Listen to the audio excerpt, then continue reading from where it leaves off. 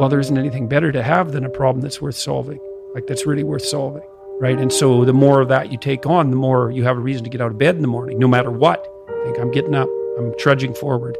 Doesn't matter what I'm suffering from. I've got things that need to be done. They're necessary. And that gives you that sense of purpose that is the antidote to bitterness. You know, there's lots of different ways to interpret the world, and you can maybe even make a case that there's an endless number of ways to interpret the world. And the problem with that is that it kind of disorients you in terms of what you should be doing. But just because there's a very large number of ways to interpret the world doesn't mean there's a very large number of productive, meaningful, and sustainable ways to interpret the world. These people that you're comparing yourself to, you don't really know very well. What that means is that you see their shiny outside, but you don't see the reality of their life. Well, first of all, there's danger in just comparing yourself to others, period, because they're not you, and God only knows what struggles they had to undertake to get to where they were, or what burdens they're currently carrying that you're not aware of. But you can certainly contrast yourself with yourself, and that's a lot better. The possibility that you can make yourself slightly better on a continual basis is, I think that's something that's accessible to everyone. I think that's equivalent to leading a virtuous life. If you do not listen to that thing that beckons you forward, you will pay for it like you cannot possibly imagine.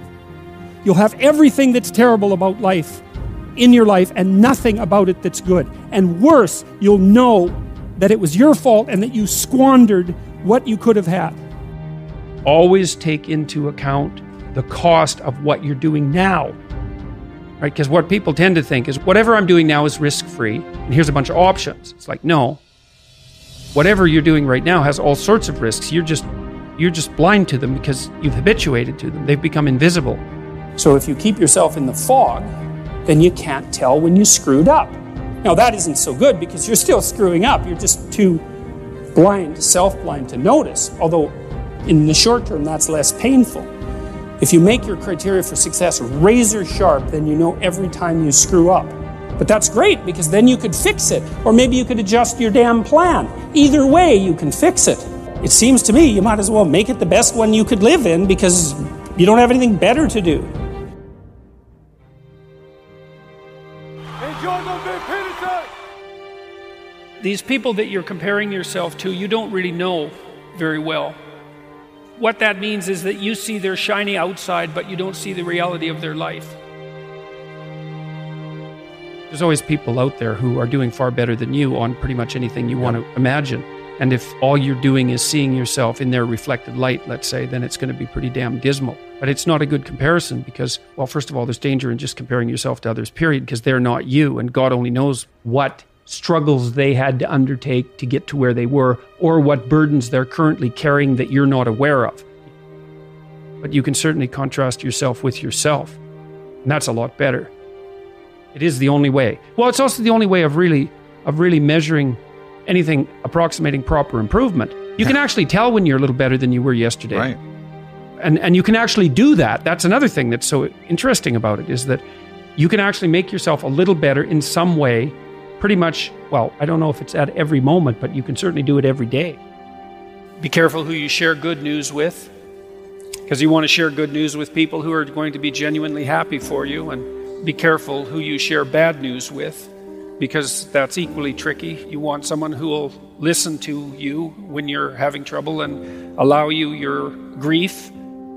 Beauty calls people to their higher being, I would say, and to make friends with beauty is to introduce yourself very carefully to one of the mysteries of life that make it worth living. There's never been a better time for the majority of people to be alive. And the future, although we're vulnerable and terrible things can always happen to us, it's hard to make a case that the future doesn't look comparatively positive.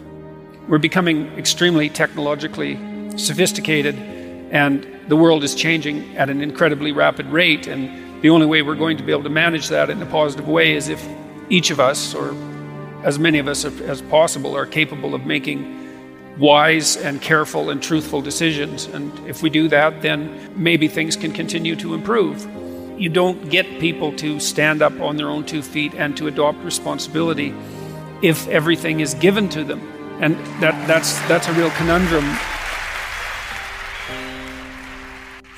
You know, maybe you're in California, see someone speeding down the road in a convertible Porsche, and you think, oh man, what a lucky bastard. And the truth of the matter is that he's thinking about wrapping his expensive sports car around the next cement pillar that he comes close to. You know, you can't tell. And people have hard lives. And even people who are comparatively fortunate have hard lives. And the ideal that you're observing that makes you jealous and resentful is in large part an illusion that's created by your own mind. You have to be careful of what you're jealous of because you don't really know what it is. And then the other thing that's kind of useful is to understand you're quite different from other people, and you shouldn't be comparing yourself to them because they're not like you. They don't have your family. They don't have your temperament. They don't have your troubles. They don't have your abilities. The only person that has those is you.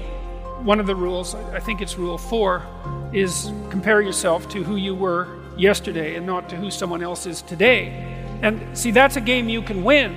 The possibility that you can make yourself slightly better on a continual basis is, I think that's something that's accessible to everyone. I think that's equivalent to leading a virtuous life. And there is something to be said for virtue and truth. You know, and that is one thing. Another thing that I've noticed about people who've been phenomenally successful is that they really do everything they can to live a truthful life. And you can get a bloody long ways by being honest. You got to know that there are differences in intelligence. It's really important. If you go into a job and you're not smart enough for that job, you're going to have one bloody miserable time. And you're going to make life wretched for the people around you because you won't be able to handle the position. But what you really want to do, as far as I can tell, if you want to maximize your chances for both success and let's say well-being, is you want to find a strata of occupation in which you would have an intelligence that would put you in the upper quartile. That's perfect. Then you're a big fish in a small pond. And you don't want to be the stupidest guy in the room. It's a bloody rough place to be. So, and you probably don't want to be the smartest guy in the room either, because what that probably means is you should be in a different room. If you want to be the best at what you're doing, bar none, then having an IQ of above 145 is a necessity, and maybe you're pushing 160 in some situations, and maybe that's making you one person in 10,000 or even one person in 100,000. And then also, to really be good at it, you probably have to be reasonably stress tolerant and also somewhat conscientious. Why is it that smart people are at the top of dominance hierarchies? And the answer to that in part is because they get there first, right? I mean, everything's a race, roughly speaking, and the faster you are, the more likely you are to be at the forefront of the pack. And intelligence in large part is speed. That's not all of it is. So if you're moving towards something difficult rapidly, the faster people are going to get there first. You're going to have to put some effort into your life. And you need to be motivated to do that. And so what are the potential sources of motivation? Well, you could think about them in the big 5 manner. You know, if you're extroverted, you want friends. If you're agreeable, you want an intimate relationship. If you're disagreeable, you want to win competitions. If you're open, you want to engage in creative activity. If you're high in neuroticism, you want security. Okay, so those are all sources of potential motivation that you could draw on, that you could tailor to your own, your own personality. But then there are dimensions that you want to consider your life across. And so we ask people about, if you could have your life the way you wanted it in 3 to 5 years, if you were taking care of yourself properly, what would you want from your friendships? What would you want from your intimate relationship? How would you like to structure your family? What do you want for your career? Well, how are you going to use your time outside of your job? And how are you going to regulate your mental and physical health, and maybe also your drug and alcohol use, because that's a good place to auger down. And that tangles in your incentive reward system. We talked about the dopaminergic incentive reward system, and that's the thing that keeps you moving forward. And the way it works is that it works better if it produces positive emotion when it can see you moving towards a valued goal. Okay, well, what's the implication of that? Better have a valued goal, because otherwise you can't get any positive motivation. Most creative people fail at producing their creative product and monetizing it, right? So your default position, if you're a creative person, is you're going to fail. And that's because it's hard to come up with something new, and it's hard to present it to the market at the right time. And it's hard to market it. Like those things are really, really difficult. And so what successful entrepreneurs do is they just keep doing it over and over and over and over and over and over and over. And eventually, if they're fortunate, one of their ideas happens to hit the right place at the right time. Even if your idea is good, that doesn't mean it will be successful. There's so many things that have to be taken into account. So this is partly why persistence, and that's part of conscientiousness, is so useful. It's like persistence is helpful because it enables you to run many, many experiments. And you need to know that the baseline is failure.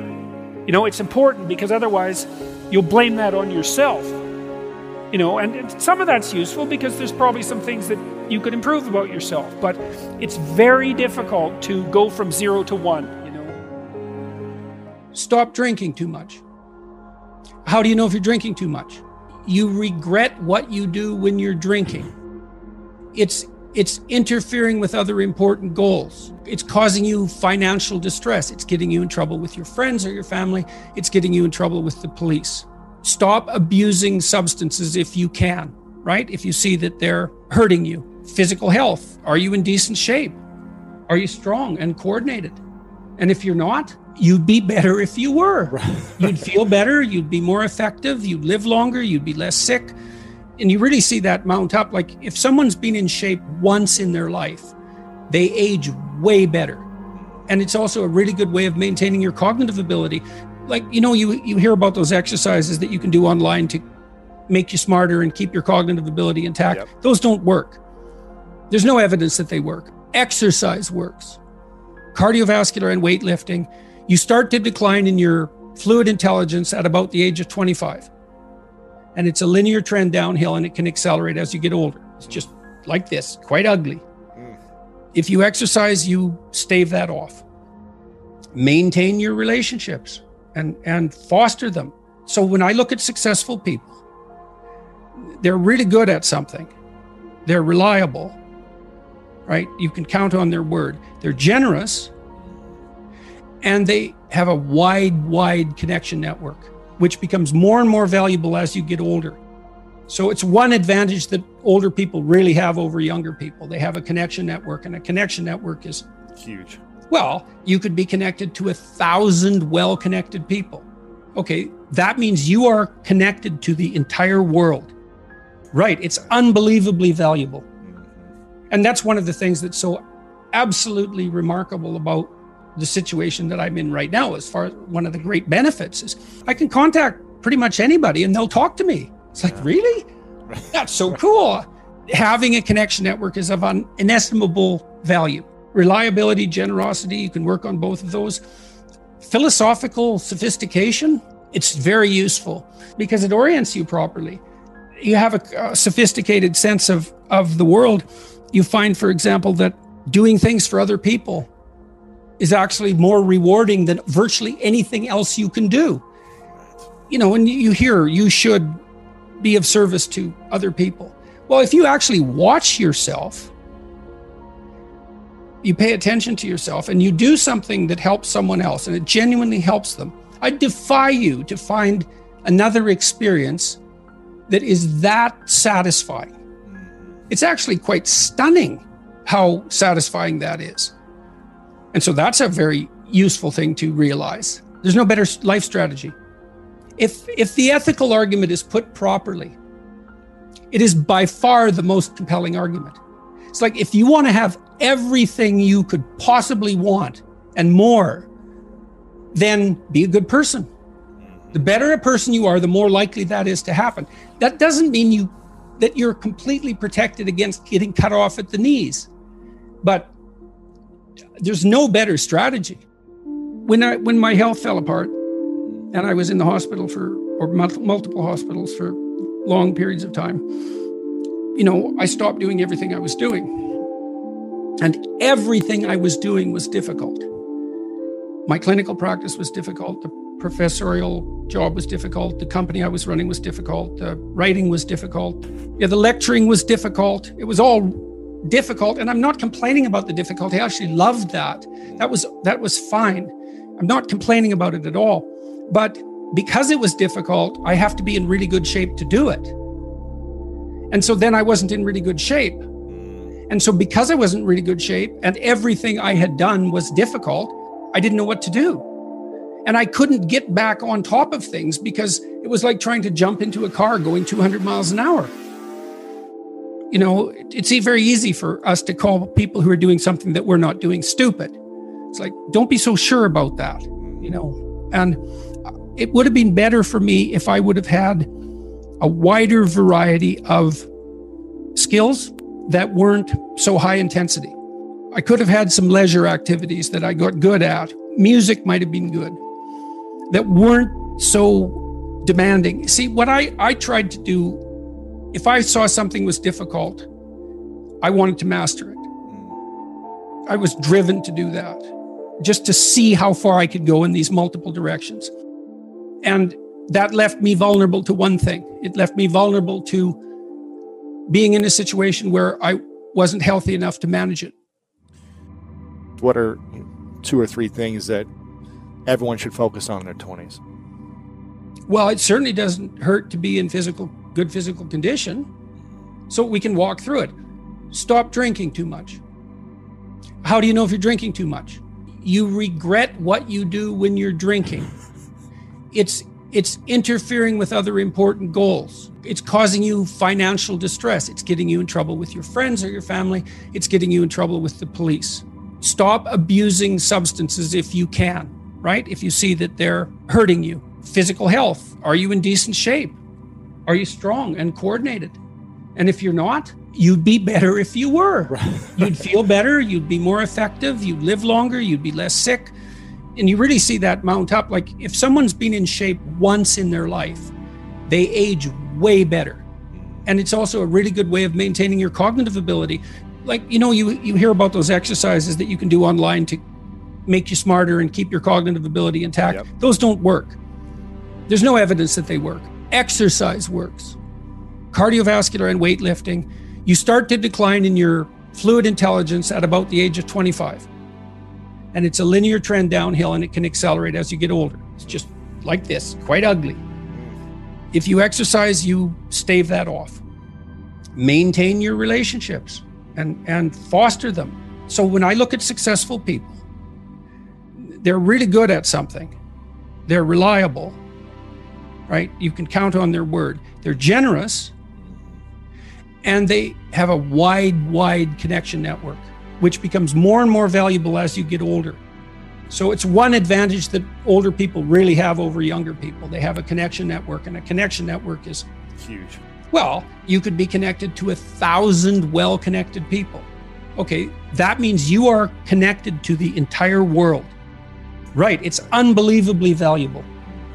And that's one of the things that's so absolutely remarkable about the situation that I'm in right now. As far as one of the great benefits is I can contact pretty much anybody and they'll talk to me. It's like, really? That's so cool. Anything that's every day is a significant percentage of your life. Compare yourself to who you were yesterday and not to who someone else is today. One of the things I tell people when they're trying to develop a vision for their life or an implementable plan is make a bad plan. Like, make the best one you can, but don't get obsessive about it. It's like, make a plan, implement it. You'll figure out when you implement it why it's stupid. Exactly. And then you can fix it a little bit. And then you can fix it a bit more. And then you can fix it a bit more. I don't think that I've ever been in a situation where if something wasn't going right for me and I sat and thought, okay, all right, I'm willing to figure out what I'm doing wrong, which is a big thing to think because you never know how much you're doing wrong. It might be something that you really don't want to contend with. But if you clear some space to meditate on that, the probability that you'll figure out something that you did that was stupid, that's bending you and twisting you in the wind, you'll get an answer very, very rapidly. The answer to how you pay for your past sins isn't by jumping off a bridge. Well, how much do you need to be beat up? Enough so you fix the problem. No more than that. Minimal necessary force. Don't hit anything harder than it needs to be hit. That's a good rule of thumb. Is there something I can do now to atone for what I failed to do in the past? So let's say you go over your past with a fine-tooth comb and you decide you're going to take responsibility for everything that you did that was wrong and everything that you failed to do that you could have done that was right. It's like, does that change the world? It's like, depends on how thoroughly you do it. You might say it changes the world like nothing else possibly can. And I think that that's actually right. And that's also a frightening thought, because it means that things would be way better than they are if you weren't so damn useless. There's this unlimited power that's associated with genius, but it's constrained. And that's really what the human spirit is like, because it has this aspect of the infinite. When you don't get what you want, then a landscape of questions emerge, and those questions can resonate through different levels of your identity, from the trivial, oh, I told the joke wrong, to the profound, there's nothing desirable about me and I'll be alone for the rest of my life. It's daunting to even consider that. And then there's the discipline and responsibility that necessitates, which is also daunting. It's like, oh my God, the problem's that serious. I'm really going to have to get my act together in order to not contribute to it, much less solve it. And so the problem is terrible, and then the solution is daunting. When I commit to something and make sacrifices, if something's valuable, you'll make sacrifices to attain it. And that discovery of sacrifice, it's one of the primary factors separating human beings from animals, because we discovered that we could let go of something we value in the present, and we would gain something we value even more in the future. You got to aim at something. It's like, otherwise your life is meaningless. Well, what should you aim at? Well, I don't know. Well, pick something. Aim at it. As you move toward it, you'll get wiser. Then maybe your aim will change. That's okay. But at least it'll change in an informed way. It's like discipline yourself in one dimension. See what happens. Well, that's exciting. If you do not listen to that thing that beckons you forward, you will pay for it like you cannot possibly imagine.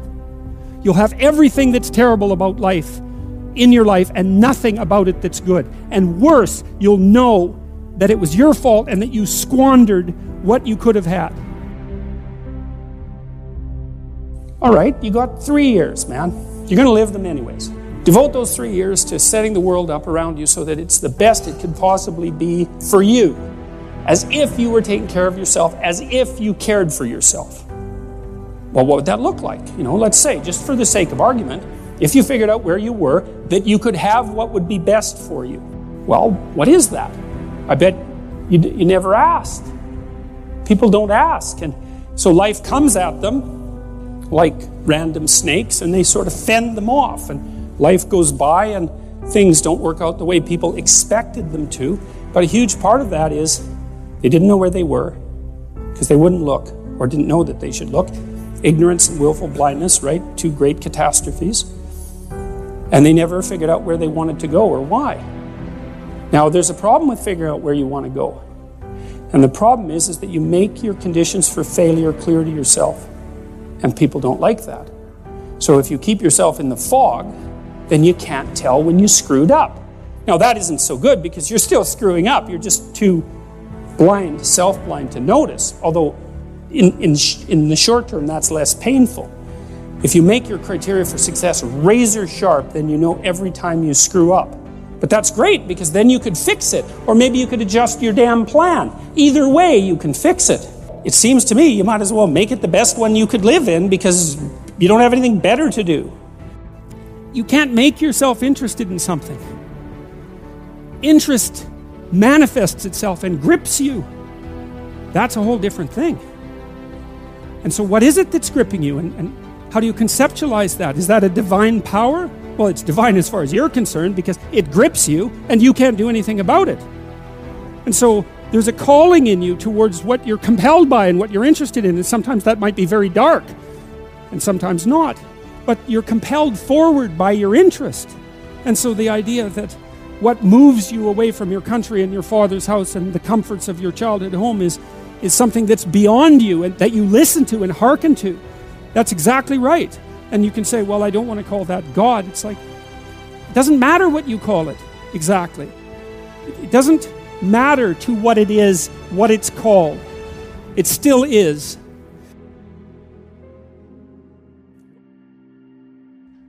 Let's say you want to become who you could be in the fullest sense. So let's say you're someone who's going to solve some serious problems.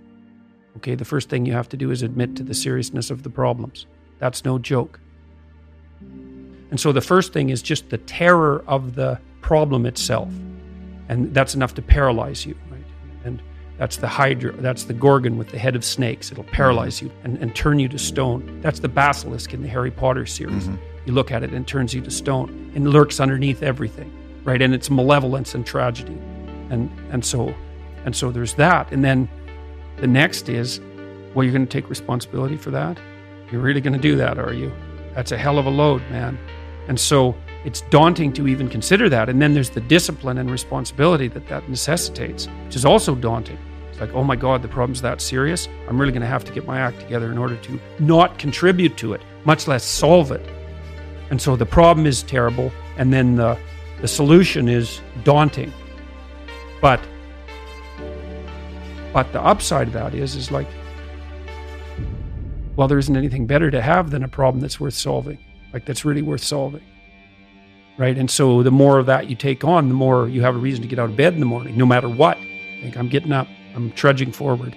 Doesn't matter what I'm suffering from. I've got things that need to be done. They're necessary. And that gives you that sense of purpose that is the antidote to bitterness.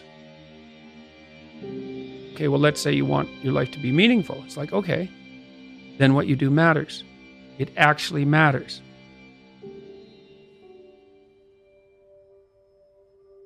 So that's an interesting thing. Well, so let's say you go over your past with a fine-tooth comb and you decide you're going to take responsibility for everything that you did that was wrong and everything that you failed to do that you could have done that was right. It's like, does that change the world? It's like, depends on how thoroughly you do it. You might say it changes the world like nothing else possibly can. And I think that that's actually right. You have to allow yourself a certain latitude for error. And that's a useful thing to know too. One of the things I tell people when they're trying to develop a vision for their life or an implementable plan is make a bad plan. Like, make the best one you can, but don't get obsessive about it. It's like, make a plan, implement it. You'll figure out when you implement it why it's stupid. Exactly. And then you can fix it a little bit. Compare yourself to who you were yesterday and not to who someone else is today. It's the same basic idea, right? Is that you have to get your markers for success right, because otherwise you can end up in the situation you described, which is that, like, there's always people out there who are doing far better than you on pretty much anything you want to imagine. And if all you're doing is seeing yourself in their reflected light, let's say, then it's going to be pretty damn dismal. But it's not a good comparison, because you shouldn't just compare.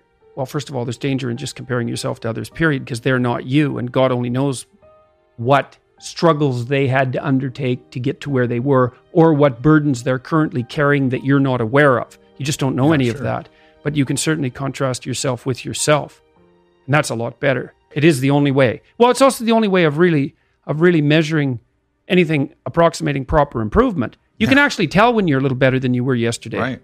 So, and you can actually do that. That's another thing that's so interesting about it, is that you can actually make yourself a little better in some way, pretty much, well, I don't know if it's at every moment, but you can certainly do it every day. It's funny. I mean, you know, obviously, if you have a problem and you think about it, you can think up a solution.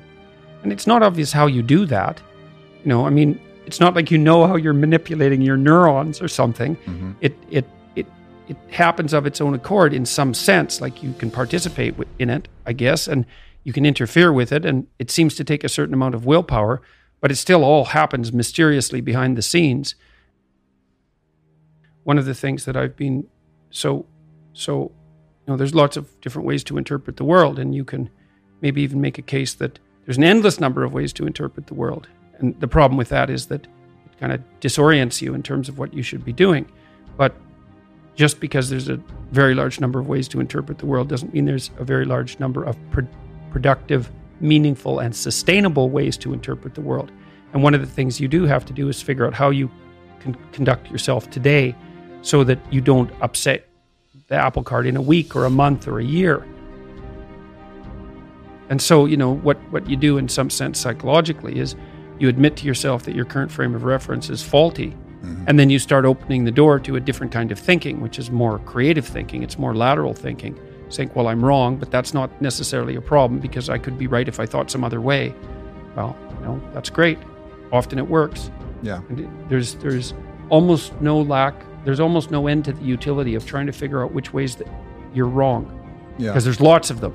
And every time you discover one, then you don't have to be quite so wrong anymore. That's a really good deal. Yeah. The day is like a page in a book.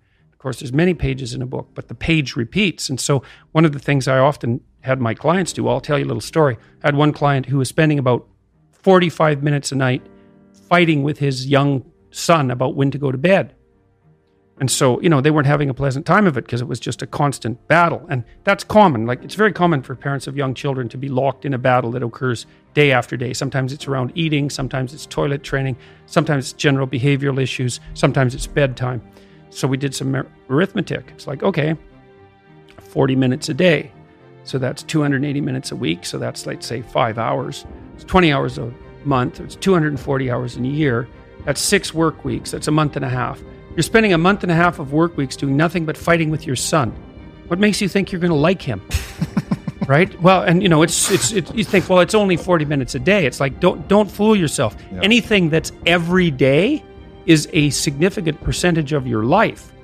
Because you're awake, let's say 16 hours. 5 of those hours are basically maintenance. So you got about 11, and then 7 of those are work. So now you're down to 4. And so if you're spending 15 minutes a day doing something painful and stupid, and you do it every day, it's like 10% of your productive life.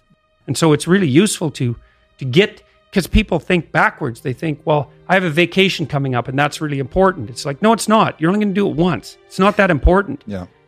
How you treat each other at lunchtime, if you eat together every day, that's your life. Yeah. Fix that. Yeah. Get it so that the food's good. Get it so that you're happy with the people that are sitting there. Fix that. It's like, poof, 10% of your life is fixed.